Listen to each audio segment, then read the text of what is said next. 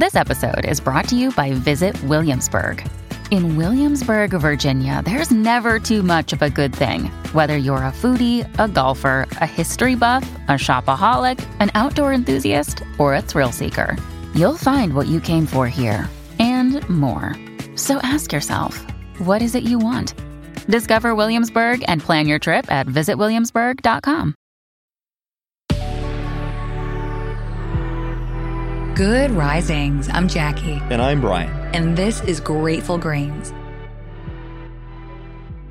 Happy Halloween weekend. These final days before Halloween, we're bringing you the sequel to one of last year's most popular weeks, Haunting Behavior. This is Haunting Behavior Returns. On Monday, we pounded it out with the 8-Man. Tuesday, we answered the call of a siren. Wednesday, we checked our lives for leeches. Yesterday, we ran for our lives from zombies, and we're wrapping it up today by exorcising those demons. There are all shapes and sizes of demonic forces on this planet of ours. Today, we're talking about the ones who might as well take control of your body. Those overbearing monsters who track your every move, who analyze every last word, who dictate your comings and goings. Via Nguyen Phang summarizes emotional abuse well in her collaboration with TED Ed.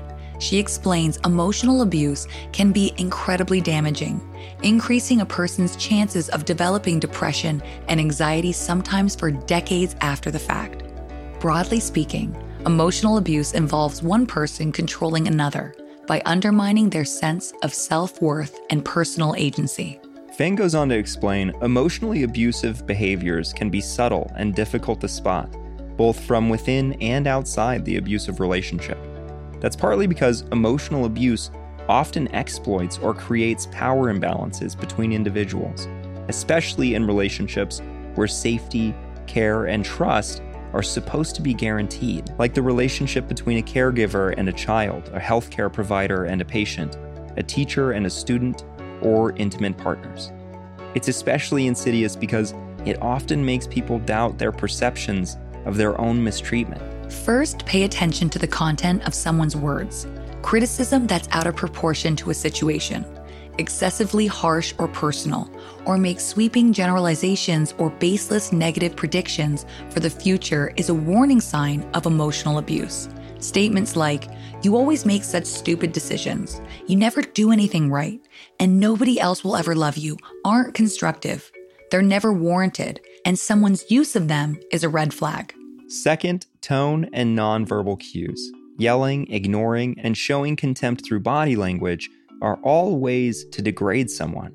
Dismissive behaviors like eye-rolling, glaring, or refusal to make eye contact, along with refusing to speak to someone or acknowledge their presence, sometimes called the silent treatment, can all feature in patterns of emotional abuse.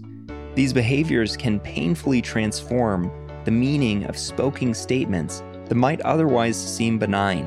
Third, how someone reacts to being told they've said or done something hurtful can give important insight. Do they apologize sincerely and act differently in the future? Or do they dismiss and minimize the pain they've caused? It's common for abusers to try to undermine their target's perception of events. This is sometimes referred to as gaslighting, following up demeaning, humiliating, or threatening remarks with comments that dismiss the impact of those remarks like, "I'm just trying to help you improve your life. You should be grateful," or "It's really you that's selfish or manipulative. You're hurting me," are examples of this behavior. Lastly, when someone directs any of these behaviors at you, take note of whether this is part of a pattern of behavior from them. A one-time incident of name-calling or a demeaning insult might not be emotional abuse, while repetition over time can have a much more serious impact. Both frequency, how often these behaviors occur in a given period of time, and duration, or how long they last, whether days or years, can contribute to the severity of the abuse. It's also important to remember that abusers rarely engage in abusive behaviors 100% of the time. Moments of kindness or calm don't invalidate moments of abuse, but are actually part of the cycle of emotional manipulation. Fang finishes by sharing an important piece of advice for anyone who believes they or someone they care about might be in an abusive situation. Maintaining interpersonal ties with people other than the abuser is crucial, as abusers often try to isolate their targets from others close to them. If you think you might be experiencing emotional abuse, consider sharing your experiences with a trusted friend or relative to get outside support. Or you can seek local or national confidential advocacy centers that can provide helpful resources. And if you think someone you know is being emotionally abused, check in with them. Let them know you're thinking of them and that you're ready to listen whenever they'd like to share. While emotional abusers may convince people that they deserve to be mistreated, nobody does. Everyone deserves kindness and respect.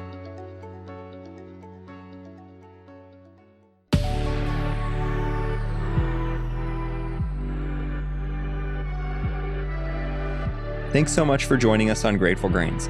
You can find us on Instagram at Good Risings, or you can find me at B McMuffin. And you can find me at JacquelineM Wood_1. See you again Monday. Until then, remember, a better tomorrow starts with today.